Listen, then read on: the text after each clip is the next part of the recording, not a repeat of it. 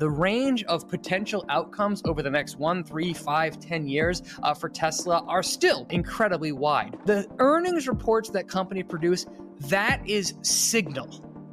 The stock price, commentary on CNBC, tweets, that is noise. The unfortunate thing is the ratio of signal to noise has just gotten worse. As investors, many of us are constantly researching as much as we can about the company and the stock. We need to better understand whether the fundamentals of the business we're interested in is solid with a very bright future or not. If it is, we still need to be aware and prepared for the wild gyrations of the stock market and economy. For us Tesla investors, these swings can be even much more pronounced. We're in for a treat today as we get to speak with Brian Feroldi. In addition to having Brian explain his mission to demystify finance, as an investor in Tesla himself, we'll also have him help us with Tesla's valuation. Brian is a financial educator, YouTuber, and author who has written over 3,000 articles in stocks, investing, and personal finance. Last year, Brian published his best-selling book, Why Does the Stock Market Go Up? If you're an investor or looking to learn how to invest, who among us would consider ourselves experts? I highly recommend following Brian on Twitter and YouTube. We will be learning some of his lessons today. Welcome, Brian. Thank you for joining me. Thanks, Herbert, for the great introduction. It's great to be here. I'm glad that you're here because you definitely will help me get brighter.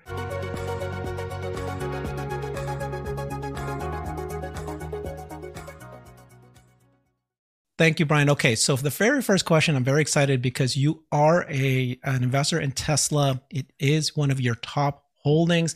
So why don't we get started there before you teach us some of your investing philosophies? We have so many beautiful charts and tables to show folks, but let's start there. What got you excited about Tesla? So when Tesla first came public, I was a complete skeptic in it. I wanted nothing to do with investing in the auto industry. I know that the auto industry historically has been one that's destroyed a lot of investor capital. I thought the idea of electric cars were cool, but the company had not established product market fit, to my opinion. I had never heard of Elon Musk at the time. So I do remember seeing some interviews on CNBC and hearing that it was coming public, but not interested in the company at all at the IPO. I was a subscriber when it came public to a publication called The Motley Fool, and one of their subscription products is that invest in high growth companies called Rule Breakers. At the time, the manager of that newsletter, David Gardner, recommended to his subscribers, including me, that they should buy Tesla. I dismissed the report outright. I was like, nope, this is the dumbest recommendation that I've ever seen. Why would you invest in this electric car company? The thing that makes them different is they don't have exhaust out the back. I just didn't believe it. In fact, I saw him a few months later in person, and I was like, I can't believe you recommended that people buy Tesla. Thousands of people buy Tesla. Now, over time, as Tesla became more in the market and I learned more about it and I started to see Model S's on the road, my mindset slowly shifted and I thought, you know what? Maybe there is something. Maybe there is something here. So I first bought shares of Tesla in 2012. And then through 2013 and 2014, those were big years for Tesla, the company. They started to sell more Model S's. Model S was named Car of the Year. Revenue really started to grow, gross profit started to grow, and the stock like 4x'd in a pretty short period of time. And I view when that happens, a lot of people get scared by that happening. I've actually learned that that's actually a really good sign. If you see a stock that has dramatically beaten the market in a short period of time, that tends to be a good indication that the business is doing something well and that the Wall Street is recognizing that. Now, if you're a long-term Tesla shareholder like I am, you probably remember the period between 2014 and 2020 when the stock essentially did nothing but go down. That was a very frustrating period for shareholders like me because it seemed like The quarterly conference calls went really well. Revenue was up. The company was winning accolades. It had launched the Model X. It had launched the Model 3. Production was ramping. Like everything from the business perspective was going in the right direction. There were plenty of hiccups along the way. Don't get me wrong, but largely the zoomed out picture was largely on track. And yet the stock essentially went sideways and downward for about 6 years. Straight. Now, all of that patience proved to be a coiled spring, because I think it was in 2020 that the stock essentially at least 15 bagged over the course of that year, or something like that. Just went bananas. And the more recent returns have been, all over the map. But I was initially a big skeptic of Tesla, and it's just been slowly watching that company execute and learning more about the way Musk operates that I've become a big fan of Tesla. I actually bought a Tesla.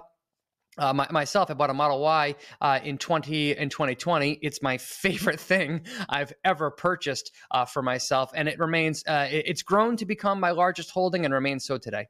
Wonderful. Thank you for that story, because I felt the pain.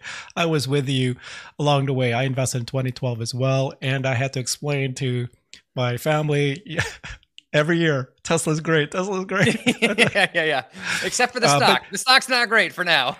Well, except the only thing I had with me is I was an investor in Apple as well, and I had the same thing. And they saw that when they were thinking I should sell, my wife and all that, and then she saw that okay, business is more important than stock gyration. One of the things that you teach, I'm a big fan of yours, by the way. I've been following you for years, and I share all of your beautiful, you call it demystifying finance. You kind of create this simplistic chart with a very powerful message image, and I share it with my daughters all the time. And this is something that's missing. So in regard to Tesla, let's get back there, which is I saw this one you said was worth for us to share right away, because you said this fits perfectly with Tesla. Go ahead and explain what the thinking here is. If you're a new investor in the market can be extremely confusing because the stock and what the stock is doing on any given day and what the business is doing on any given day are almost completely detached from each other. There's been no better example of that over the last 10 plus years than Tesla.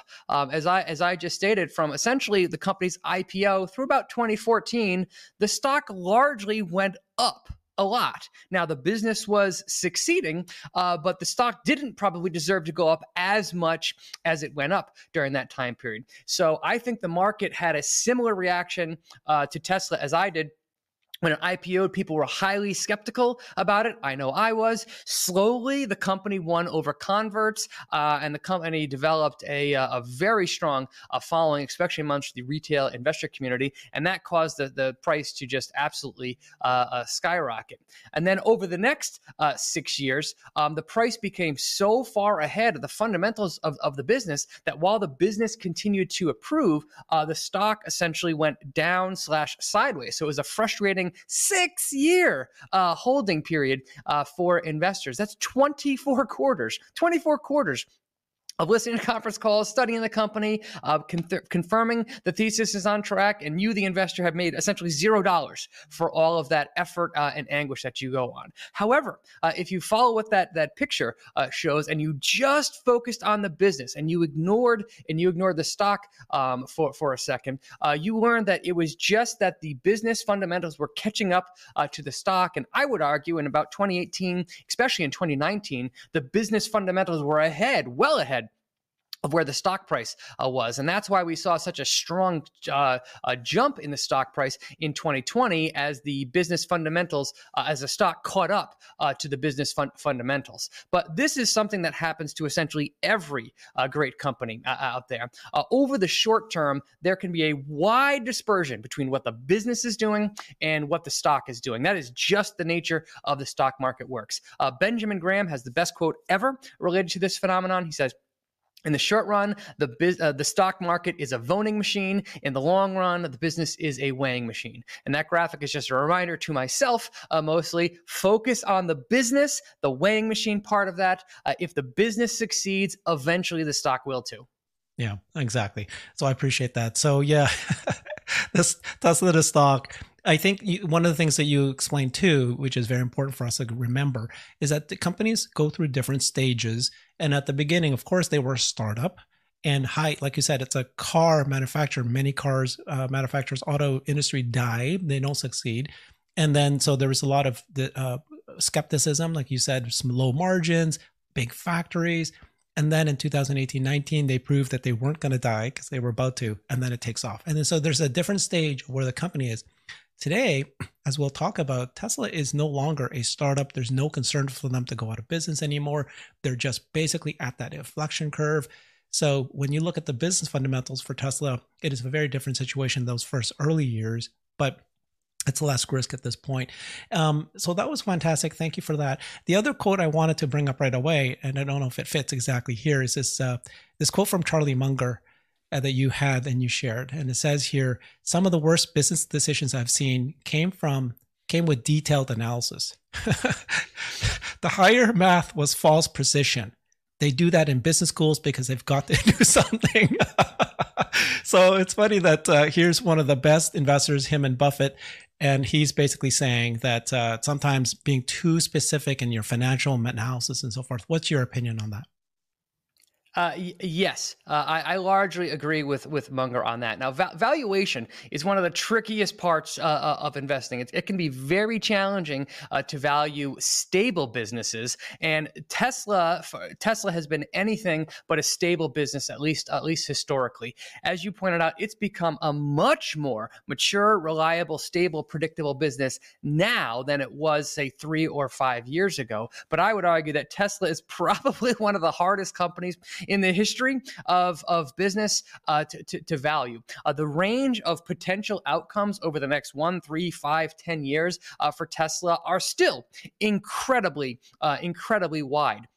That is in part due to the nature of having the company so controlled and so aligned to Elon Musk's personality. But you look forward 5 years, I could easily see Tesla becoming the number one car manufacturer in the earth, having a very dominant market share. I could see it generating billions of dollars in free cash flow through FSD, to say nothing of the long-term potentials of projects like Optimus out there. Or I can also see Elon Musk having a nervous breakdown and something going terribly wrong at the company, and there being major cultural issues. I could see other automakers potentially catching up. And if FSD doesn't work out, if it never works the way that Musk says it does, that could destroy a whole bunch of value for investors today. So even today, as big and mature and relatively predictable as Tesla has come, its future is still a big question mark. Yeah.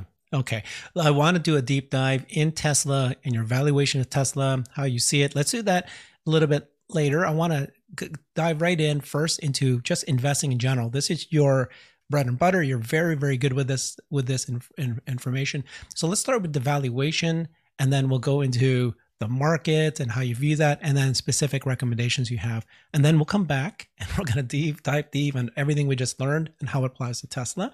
So this table here that you shared is something that I absolutely love.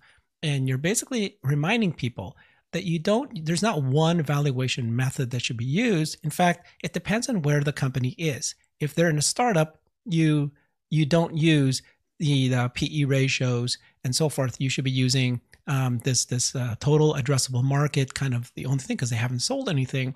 That's the green. If it's starting to grow and starting to make money, then you can start adding price to sales, but you still don't do anything like a discounted cash flow or a reverse discounted cash flow, because it's something that's explained this table, but it's fantastic.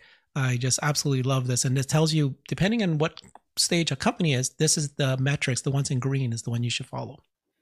Yeah, this is something that I've learned the hard way. If you study investing and you study valuation, you hear absolute statements out there from some investors that say a business is worth the discounted cash flow, the present value of all of its future cash flows in perpetuity, aka them saying that the discounted cash flow model is the ultimate valuation tool and it should be applied to all companies at all time. That certainly makes logical sense to me, at least from an academic perspective. But what was never explained to me was that businesses go through, or most businesses go through, of different phases in their life. As you point out, when a company is in the startup phase, as this chart shows, it is very common for those companies, especially ones that go on to be publicly traded, for them to be losing money. They're losing money on purpose. They don't wish to be losing money, but they need to reinvest back into themselves so aggressively that they are spending more money than they're taking in. Tesla followed this chart pretty much to the T, and it makes sense. Building a car factory, to say nothing of designing of the car factory itself, costs a tremendous amount of money. Even today, as Tesla continues to build out their gigafactories and produce cars all over the world, that takes a tremendous billions of dollars in upfront investment to get off the ground. That means the company has to put out a lot of capital before they can even start generating revenue from the factories that they're building. So when a company is in that reinvestment mode, when they're spending more money than they're pulling in, to me, I think a discounted cash flow model is essentially useless to you in that stage, because it requires you to make all kinds of wild assumptions about the future of the company that are highly unlikely to be accurate. So when a company is in the startup phase, or when it's in the early stages of its growth, I think the only metrics that you can use to value it are really total addressable market analysis, which is when you take a look at the total revenue opportunity available to the company. You make some assumptions about how much market share could it get, what could its profit margin look like, et cetera. And that's how you value the company. It's very squishy. There's still a lot of assumptions built in, but I think that's a more useful analysis, because it's like back of the napkin analysis than using a highly detailed tool like a discounted cash flow. Now, as the company grows and matures over time, eventually the company reaches that critical third phase, the self-funding phase. Tesla really got to that point in about 2020. That was the point when the company was completely self-funding. It no longer needed to rely on outside sources of capital to grow itself. It didn't have to tap the debt markets. It didn't have to tap the equity markets. It was generating enough cash internally to pay for its future development. Once a company gets to that phase, then you can start to layer in different types of valuation multiples to figure out what you're paying for the business. I like to use the price to sales ratio, the price to gross profit ratio, the price to EBT, or price to operating income. In that phase, though, it's very common for companies to not be optimized for earnings. They might not be losing money, but they are not optimized for profit yet. Because they're not optimized for profit yet, you can't use the price to earnings ratio. When a company just crosses over into break even and they're making a little bit of money, it's very common for people to be like, can't buy this stock. The PE ratio is 1,000 or it's 500, right? It's way too overvalued. Now, the stock might be overvalued, but I would argue that the PE ratio doesn't work yet. The PE ratio doesn't work until a company gets into stage 5, when they are fully optimized for earnings. That's when the PE ratio becomes useful. So I think that this chart is a very helpful guideline that investors can use to figure out which valuation metric should be used depending on which phase the company is in. Hey there, thank you for joining me. If you can, please consider supporting this channel so I can keep it going. It's a lot of work arranging all these amazing interviews. One of the easiest ways is just to click that join button and become a member of the channel. Thank you very much. Let's get brighter. Yeah, and you've already said that Tesla is in number 4, and you can either just decide if it's going to be in the early stage of number 4 or a higher stage of number 4. If you look at it as far as an auto business, it's going to be in the higher area. But I would argue with you that Tesla is very much it's like multiple businesses. Mm-hmm. And so you can say the auto business number 4, but the robot business is number 1, and the energy business is in the number 3 now. It's like self-funding at this point, and so you overlay these things. And that's why when you look at the stock price, and I know we're going to go into this a little bit, if you just look at it from the auto business, then you're going to go, the PE is high, the price of sales is high, these things are high. But if you then go, well, these things are not, they're not research and development anymore. These other businesses are moving along. And I know you've said full self-driving is a wild card. That thing's just going to while you're still invested, you're not going to sell. Thank you for doing that. Let's go into that a little closer. I love that. So tell me a little bit more about your philosophy of investing, just in general. I saw this one thing that you did here, which is investment advice. Add to winners, journal, read widely, save more, study great investors, trade less. Love it. Use checklists, wait longer. I mean, yeah, this is boring. But so you are a buy and hold, you're a long-term investor. And then, what's your portfolio look like? You said that Tesla is your top holding, but are you also kind of like a spread out? How many stocks do you buy into? Yep. So I own about 50 stocks myself. I am a huge fan of index funds. I think that index funds are the right choice for 99% of investors that are out there. You should just buy an index fund and call it a day. But if you're a weirdo that's really interested in money and finance the way that I think you and I are, and you're willing to put in the work to study companies, to understand how they operate, to read through SEC filings, to do that kind of stuff, I do think there is merit in adding individual stocks to your portfolio if you are willing to do the work. Now, I have been in love with investing for about 20 years now, so I actually really enjoy researching companies, reading through SEC filings. I would rather listen to a Tesla conference call than watch a Marvel movie, right? Like that kind of thing is just like what I look forward to. So that's the reason that I put my capital into individual stocks, because I'm willing to do the work to do that. If you're not willing to do the work, no problem. Just buy an index fund and call it a day. But if you are willing to do the work, a whole range of options opens up to you. What I've discovered about myself, and this is very much a me thing, I'm the type of investor that likes to invest in companies that are in stage 3 or stage 4. They are growing rapidly. They are not yet fully optimized for profit. And when I look at their market cap, I could see that market cap doubling, tripling, quadrupling, 10xing, or even more. Those are the type of companies that most attract me as an investor. So I'm a big fan of diversification. I like to spread my capital out across many companies, and doing so means that very often I'm wrong. My analysis is wrong. I lose money, but that doesn't matter because occasionally I buy the next Tesla. Occasionally I buy the next Netflix. Occasionally I buy the next MasterCard. And the gains that you get from investing in those few companies are so huge that they pay for all of the losses of all of my losers combined.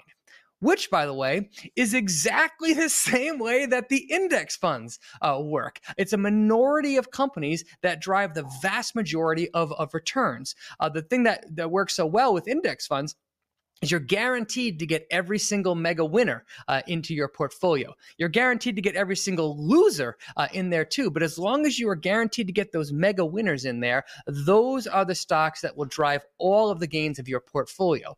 What's hidden from you if you invest in an index fund is all that craziness happens behind one single number that you get from investing in that index fund. If you're going to invest in individual stocks, like the way I do, you see all of that craziness firsthand. So you see one company or two companies becoming a dominant portion of your portfolio because their stocks go up, and you see all of the losers that you also bought just losing value over time. So my investing philosophy is to diversify into as many high quality stocks as I can, hold those stocks voraciously, and know that I'm going to be wrong quite often, but I'm occasionally going to be so right that the losses on the wrongs don't matter. Yeah.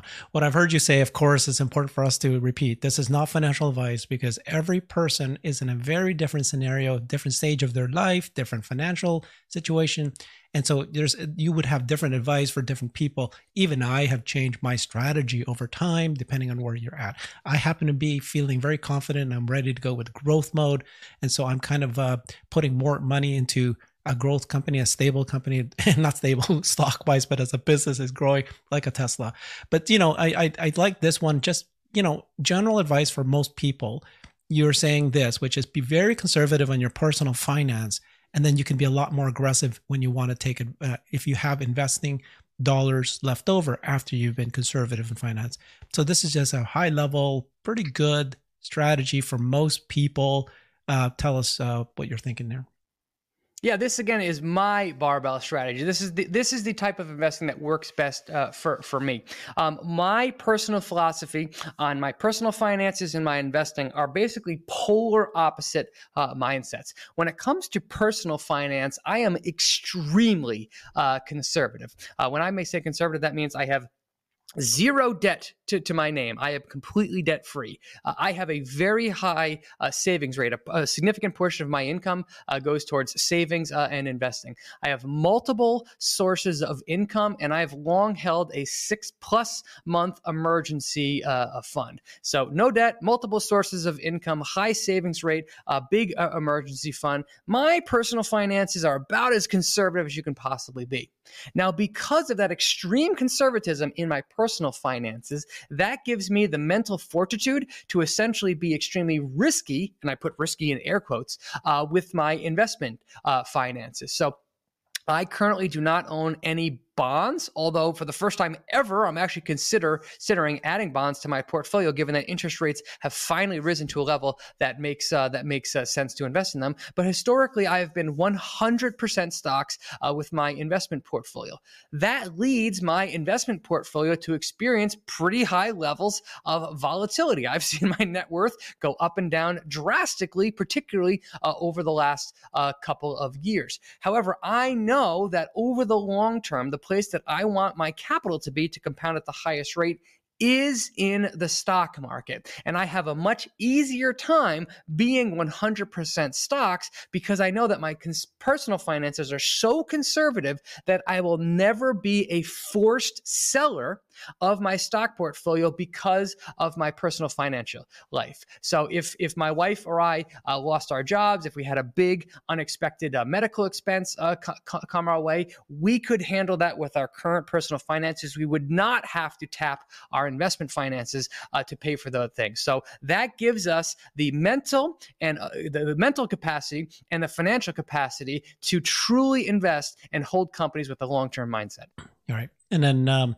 so that's good. Once you feel confident, you've got the basics, being very conservative in your financial savings. You do suggest, though, once you've got, the finance part taken care of, then you say you do need to invest, because this is where you're going to make most of your money, is investing.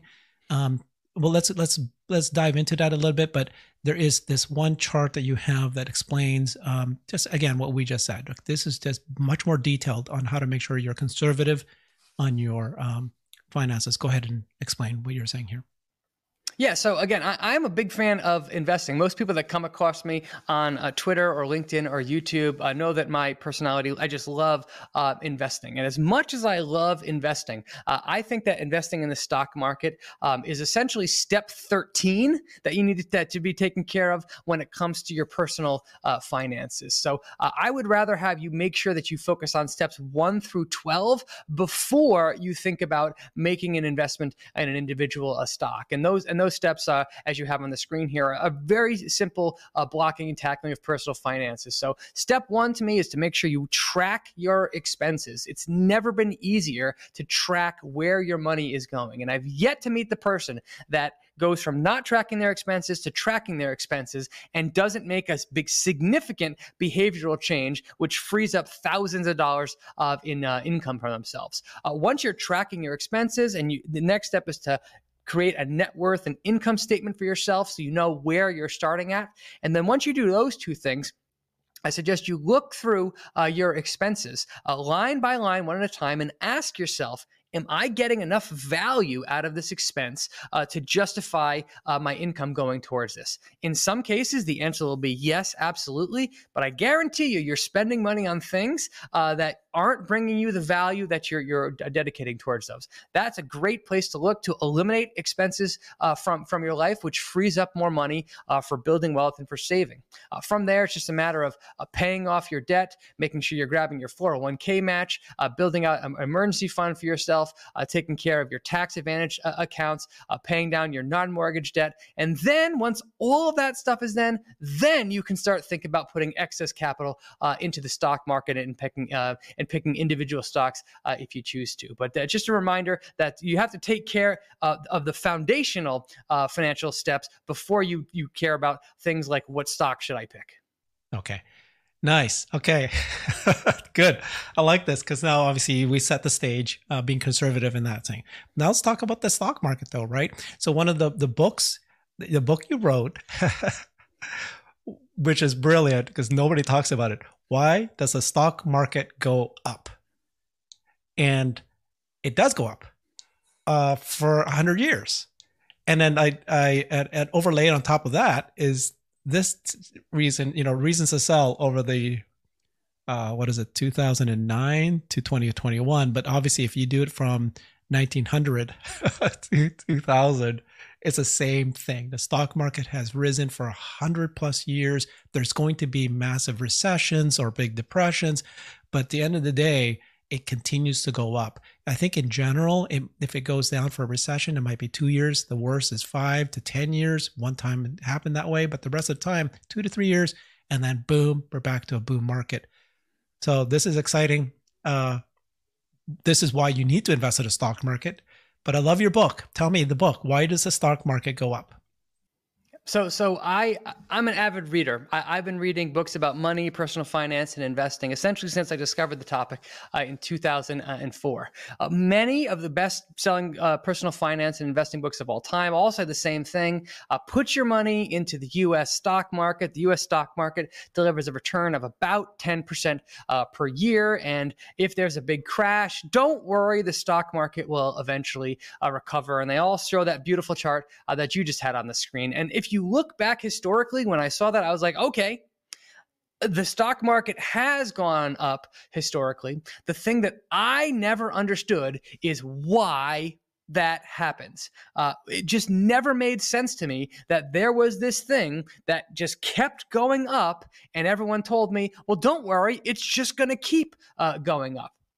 I like to know the details of things, and my big question was, well, why? Why has it gone up historically, and why should I have faith that it will continue going up? As I said, I read dozens of books on the topic. I never found a book that addressed the stock market from that particular angle, and I finally figured, well, maybe I'm supposed to be the person that writes it. So the book is called Why Does the Stock Market Go Up? It's about 60 short, very short chapters or so that explain one particular area of the stock market in more detail, but the overarching theme of the book is to explain what the reasons that the stock market have gone up historically, the growth drivers that have caused that to happen, and it should give you confidence that as long as those growth drivers remain in place, the stock market should continue to go up essentially indefinitely. Yeah. And we are in an AI boom, right? So the technology keeps growing. Just crazy what's happened this year, and it's all converging. So there's always this exponential curve for certain technologies, and they're just converging. So compute power, now the AI boom, everybody's going to be that much more productive. Companies' earnings are starting to show. It'll show in the next several years. And then so certain companies will succeed. Many others will still fail despite this. But some companies, this is real deal. It's a real productivity hit, just like the internet came and the mobile phones came and so forth, right? And so, we'll move back to Tesla. Before we do there, just tell me this table, which is my philosophy, which is if you have a good company with good fundamentals, as we talked about, and the stock will go gyrate up and down, you don't try to time the market, do you? Because I've got friends that I have healthy debates with on a regular basis. And some of my friends believe that you can time the market. Certain analysts, institutional analysts, they all, will buy and then they'll sell because they expect that the next 6 months is going to be terrible. But another great example was Tesla was the darkest days 3 months ago. After the Q1 earnings, everybody was freaking out. They said the margins were depressed. It'll never turn around for at least a year. They started to sell the stock. And of course, hey, in a matter of a month, everything turned around. Who could have predicted this? No one can. But there's friends of mine who believe that they can time the market, and they've been doing it, they believe. What's your philosophy on that? I've been investing for about 20 years now, and I've been a contributor to the Motley Fool for about 8 years now. Prior to being a contributor to the Motley Fool, I followed a very smart analyst at the Motley Fool. His name was Seth Jason, and I vividly remember this article that he wrote that really had a big impact on me. He said to me, if you gave me the earnings reports of the companies that I follow one day ahead of time before anybody else saw them, I still couldn't predict which way the stock was going to move on the day that the company reports earnings. I have personally seen companies report what look like flawless results to me. They beat on the top line, they beat on the bottom line, they raise guidance for the year, and then their stock falls 20% the next day. I've also seen the exact inverse of that, where a company reports horrible revenue, horrible profits for the year. They pull guidance and their stock shoots up. The stock market to me is completely unpredictable in the short term, because you're not just measuring what is the news, you're measuring the distance between what is the news and what is the market expecting the news to be. And the expectations for that news is not something that's readily available. Even the published numbers that are out there for analyst reports, those don't necessarily reflect the true feelings of market participants on that particular day. You also can't predict, is there going to be some big macro thing that happens these days that cause a general malaise in the market? So I personally do not think that you can time the market. And if you think that you can, I encourage you to Google There's a wonderful GIF out there that's a market timing strategy, and it basically simulates stock market history over various periods of time with a random start and a random end date. And you click on there as the market's moving, buy and then sell, and then you see what happens next with your trading history. It's actually a wonderful tool. But looking back historically, I was born in 1982. That just happened to be the very bottom of essentially an 18-year bull run that happened. And if you look from 1982 to 1995, the stock market had a wonderful 13-year bull run. There were hiccups along the way. There was the big crash in 1987, for example. But by and large, the returns from 1982 to 1995 were pretty much up and to the right. In 1995 or in 1996, I forget which year, it was around there. That's when Alan Greenspan, the Federal Reserve Chair at the time, gave his famous "the markets are irrationally exuberant" speech. So this was a guy with his finger on the pulse of the economy, literally in control of interest rates, saying the market is essentially overheated in 1995 or 1996. What happened next? How could you see that information and not say to yourself, the market is overvalued, I'm getting out now, I'm going to pull my money from it? And if you did that, what happened in 1997? 20% gain in the S&P 500. I don't know the exact number. It's somewhere around that. So the market was overvalued, according to the head of the Federal Reserve in 1996, 1985, and then went up 20%. What do you think now?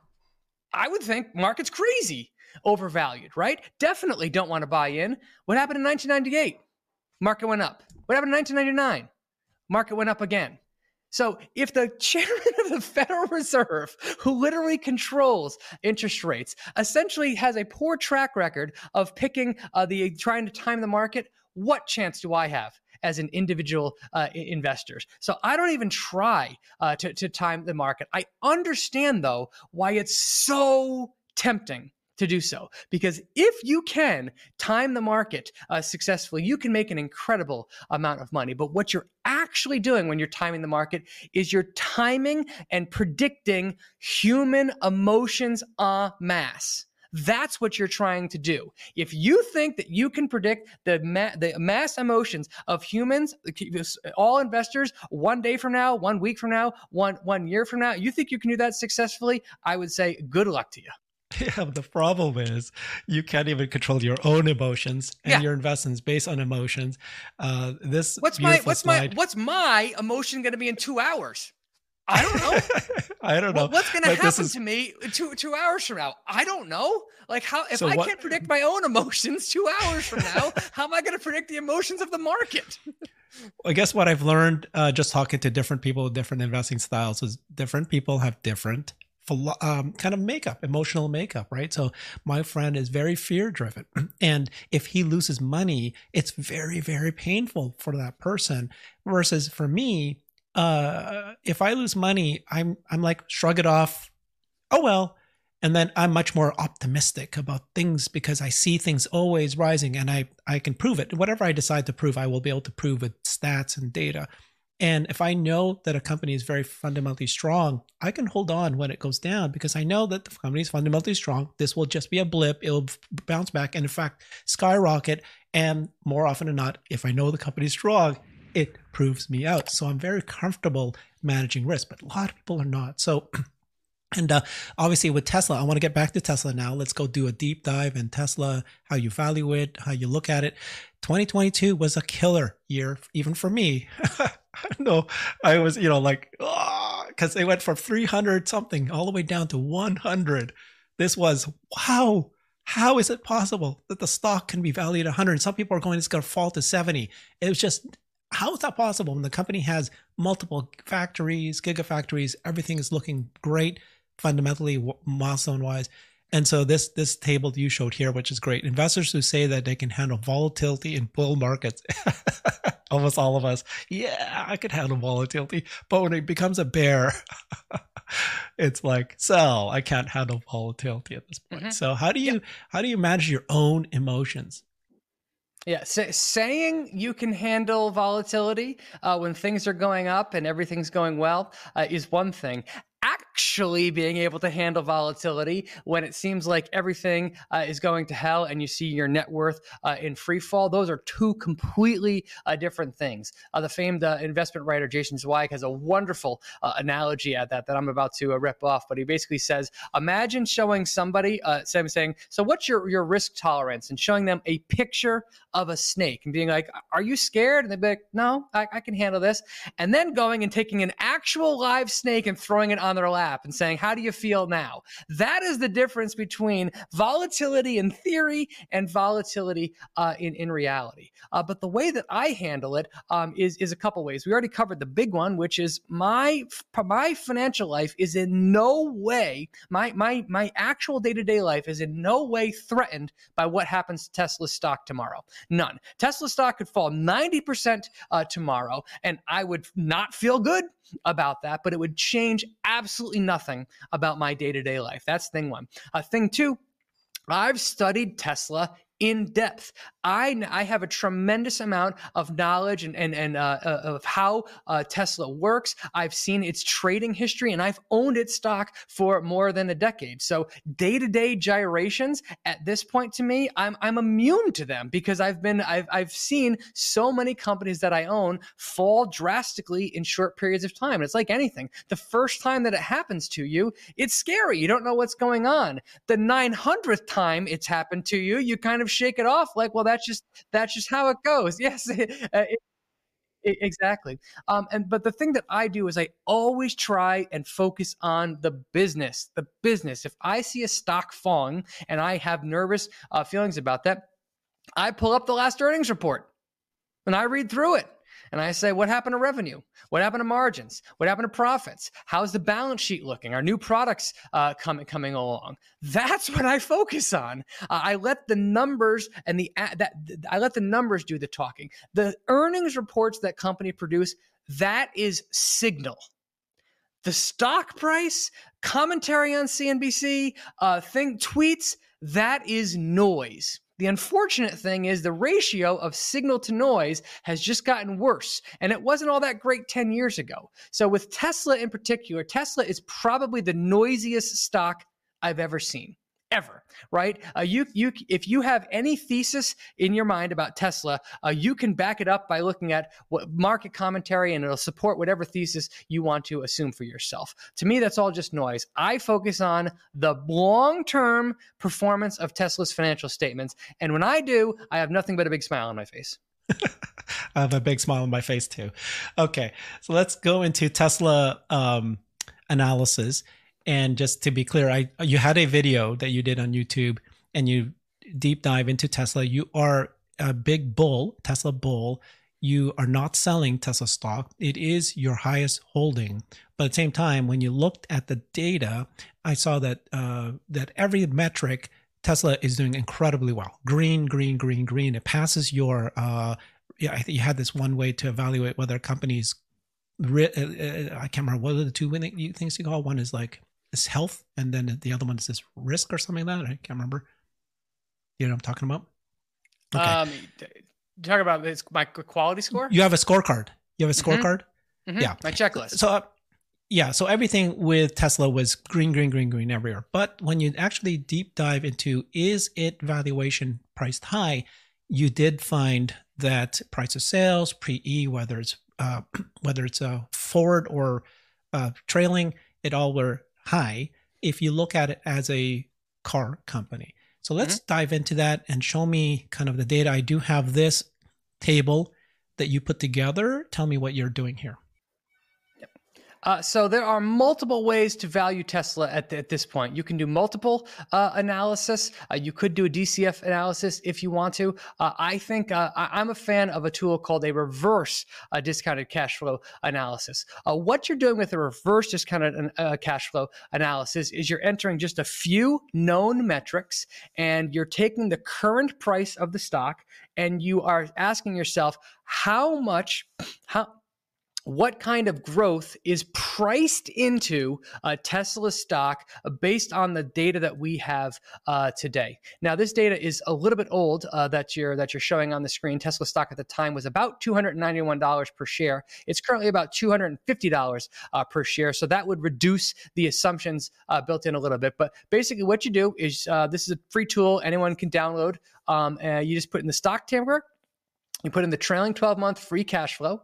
You make some assumptions about the terminal growth rate of the business. So the long-term growth rate of the business past year 10, I chose 3%. That's about the GDP growth of the United States. And then you put in a discount rate. So the required rate of return that you have as an investor, I put in a 10% discount rate. Now, at the time that the earnings came out on the company, the stock was trading at 291, and that price implied that Tesla was going to grow its free cash flow by about 35% per year over the next 10 years. And if they could do so successfully, you, the investor, would earn a 10% return. If you want a higher than 10% return, then the company would have to grow faster than 35% compound annual growth rate. Now, that number is different today because Tesla stock has knocked about $50 off it. So perhaps the number, I don't have the numbers in front of me, but the assumed growth rate would be closer to 30% instead of 35%, but still a very high number. And to me, there's no doubt that built into those assumptions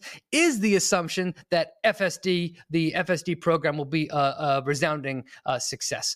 Full self-driving, to me, is like a magic Trojan horse for this company that if it works, it could just unlock gobs of free cash flow, and it could significantly grow Tesla's free cash flow over the next 3, 5, 10 years. That also could perhaps be baking in the fact that the Optimus program is going to work. And again, what is the potential of that business? It's hard to throw a number on it. But make no mistake, at even $250 per share, the market is giving Tesla credit for a tremendous amount of growth in its free cash flow over the next 10 years. If the company fails to deliver on those high expectations, look out below. The stock is going to get absolutely whacked from today. If the company meets or exceeds those expectations, then Tesla's shareholders are going to have a big smile on their face 5 and 10 years from now. Now, Tesla is my largest holding. It's about 9% of my personal portfolio. So I believe that Tesla will meet or perhaps even exceed those expectations over the next 10 years. But make no mistakes, that's a big assumption. Yeah, it's a big assumption. But again, I need to point out that this is based on current situation, which is 90% plus auto, 35% growth rate per year. Very comfortable that they're going to hit that because we are at the early stages of this massive transition to electric vehicles. Mm-hmm. They've got 4 gigafactories. They're building more. every car they make will sell. There's going to be gyrations, of course, with demand if interest rates are high. But if we do head to a boom market, even for a few of those years, it's going to come up. And it's the average of 50%. They still reiterated their goal of 50% growth. They still said they're going to hit 1.8 million of cars this year, despite it being the highest interest rates, the highest concern for macro. This is kind of like the worst possible year. And yet they're still growing 50%, maybe under 50%, but it's there. And then this does not take into consideration energy, robots, FSD, and then who's to say that they're an innovation machine? They execute, as you will say. That this company executes. Like, I think you and I might agree that there is no other company that has executed as better than Tesla has in the last 13, 20 years that they're alive. They've hit every mark. They might be a little late in certain predictions, but they hit it, and they're just growing, and they're an innovation machine. So who's to say that they're not going to add yet a new business 3 years from now, and yet a new business, a year later? You know what I mean? Like, you're betting on the fact that this company is stable financially and there's innovation. So I just want to point that out because, this comment here about 35% growth rate with the $6 billion cash flow, and then you're mapping it forward, it really is mostly on auto, which is still very good. You'll still get your 10%.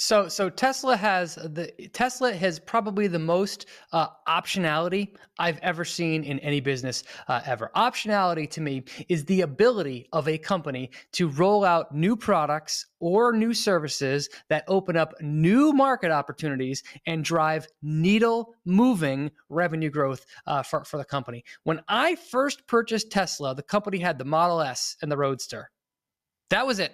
That was the company. That was the thing that I was buying. And look at all the products and services that I've introduced to the market since then. I didn't know in 2012 that when I was buying Tesla stock that I was going to be also buying Tesla Energy that was going to be introduced, 5 years later? I didn't know I was also going to be buying Solar City that they bought, 6 years later? I didn't know that I was going to be buying the early stages of Optimus 10 years later. So Tesla is a great example of optionality done the right way. And that is just built into Elon's DNA. He has ideas, he devotes resources to them. I mean, we don't even know about the future of, for example, home energy eating, right? Their heat pump. They've already hinted at multiple times that they're going to be sending their heat pump in houses and in residential. What about Tesla Insurance, right? These are all businesses that didn't exist a few years ago, but now as a Tesla shareholder, you get added to the mix. And if you look back at some of the most successful companies over the last 10 years,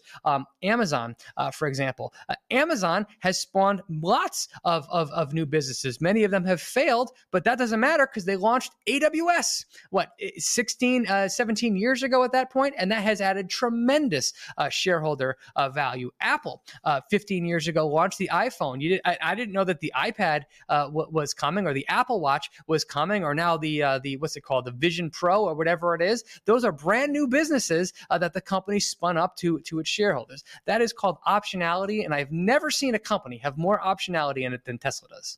Yeah. I love it. Thank you for that. So going back to this table, because I love it so much, we've agreed that the auto business is somewhere in here, operating leverage, and it could be early or late. But we also agreed that there's multiple businesses. The robots are in startup, energy is probably in self-funding area, and FSD, that's a little bit of a startup hyper. If it works, it's going to go crazy. If it doesn't work, then it's nothing. I agree that one is weird. And then there's even a potential that if the auto business keeps growing like it is, in a few years, they might do capital return, right? Stock buybacks. And that's the reason why Apple stock has just continued to grow in the last 10 years, is the massive stock buyback because of the cash that they get from the high margin services that they transition the company to. And that's very much a possibility because, I mean, it's just Tesla's cash return is just, it's going to be crazy if you watch the auto business keep going up and their margins stabilizing and continue to go up. So just a quick last statement on this. Tesla being where it is now, what's your, I love your comment too. Please tell us your quote about the Hubble. This concept of looking at these things, looking at this kind of cash flow and all these fancy metrics. But at the end of the day, you got to just remind yourself about the business, the fundamentals, and think about the company. Yeah, tell me about that quote. I just love that.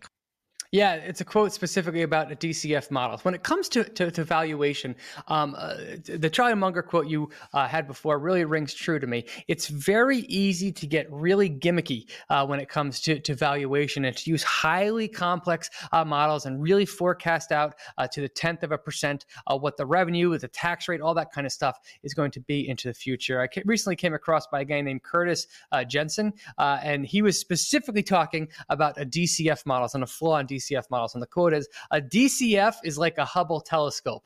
Turn it a fraction of an inch and you're in an entirely different galaxy. I just love that. And that's so true with DCF models. When you're making forward assumptions, the discount rate that you have really matters. The growth rate that you have really matters. And they can give you a wide range of valuation numbers that are out there. So when it comes to valuation, I do my best to make as educated as a guess as I can, but I try to keep my analysis as simple as possible, knowing that predicting the future is incredibly hard. Love it. Okay. So let's get back to the high level thinking. Tell me what I'm going to ask you to predict, which I know you won't do, but tell me about the economy. Are we headed to a boom market? How are you feeling about the future for the next 6 months, next years for Tesla? How I'm feeling about it is just that it's a feeling. What's going to actually happen, I have no clue. Right? So my feeling. I mean, if you would ask me that question 6 months ago, I probably would have said like the same thing that every major economist was saying. The U.S. is going to enter a recession. Look out below. Right? And again, that shows you how hard market timing was. If you went back 6 months ago, it was just in March of this year that we had Silicon Valley Bank fail. We saw banks failing. It looked like 2008 all over again. And what was the right thing to do at that time? Buy. But buy was the right thing to do. So I have no clue what's going to happen with the economy 3 months from now or 6 months ago, because I'll ask you this question. What's going to happen next in the Ukraine-Russian war? I don't know. Is it going to de-escalate? Is it going to escalate? I don't know. How is the market going to react if it escalates or de-escalate? I don't know. So I don't even try and make predictions about what's going to happen with the economy. That to me is irrelevant. I am a firm believer that there are multiple technologies happening in the world right now, and that 5 years from now and 10 years from now, the world will be in a better place than it is today. And it's highly likely that my portfolio will be a better place 5 and 10 years than it is today. But the path that it takes to get there is a complete wild guess. Okay. And then comment on Tesla, just the future of Tesla, where you might, what you're expecting, what you might be hoping for. How do you feel about Tesla? You got me there. You caught me there. Yeah, I feel very good. It's my number one holding. It's grown to become my number one holding for a reason. In my opinion, this is just my opinion. I think the next 10 years for Tesla are going to mimic the last 10 years that we've seen for Apple. There certainly could be long periods of time when the business and the stock diverge greatly, but now that the company is generating free cash flow over the next couple of years, we should see the Cybertruck come online. We should see the Robotaxi come online. We should see continued growth in the auto business and the energy business, which is finally producing positive gross profits. I think if Elon does the right thing with the company's capital, the excess capital, he could start to fund that into stock buybacks. I would prefer them to use that to continue to fund initiatives that they have in place and grow organically. But from what I see right now, I think that the next 10 years for Tesla shareholders are going to be very, very pleasant. Okay, wonderful. But I reserve the right to be wrong and change my mind. Of course. Yeah, absolutely. This was not financial advice. But you should follow Brian. I absolutely I'm a big, giant fan of yours. That's why I was like, I'm trying to find which one to show. And there's so many of these nuggets of wisdom that you're sharing. Thank you for that. Follow Brian. He has 70,000 people on his newsletter, which is, I've been one for a long time. And every Wednesday, I think you spit out something that's just brilliant. Again, follow him on Twitter under the handle Brian Feroldi.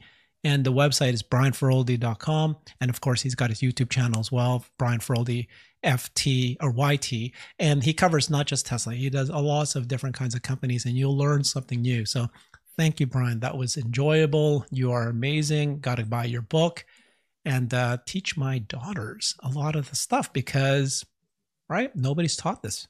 And we're all stumbling along. And then you bring it to be accessible. What's your mission? Yeah, your mission is to demystify finance. Demystify finance. Yep. Exactly. Okay. Thank you so much, Brian. Appreciate you. Thank you for having me here. It's great to be here.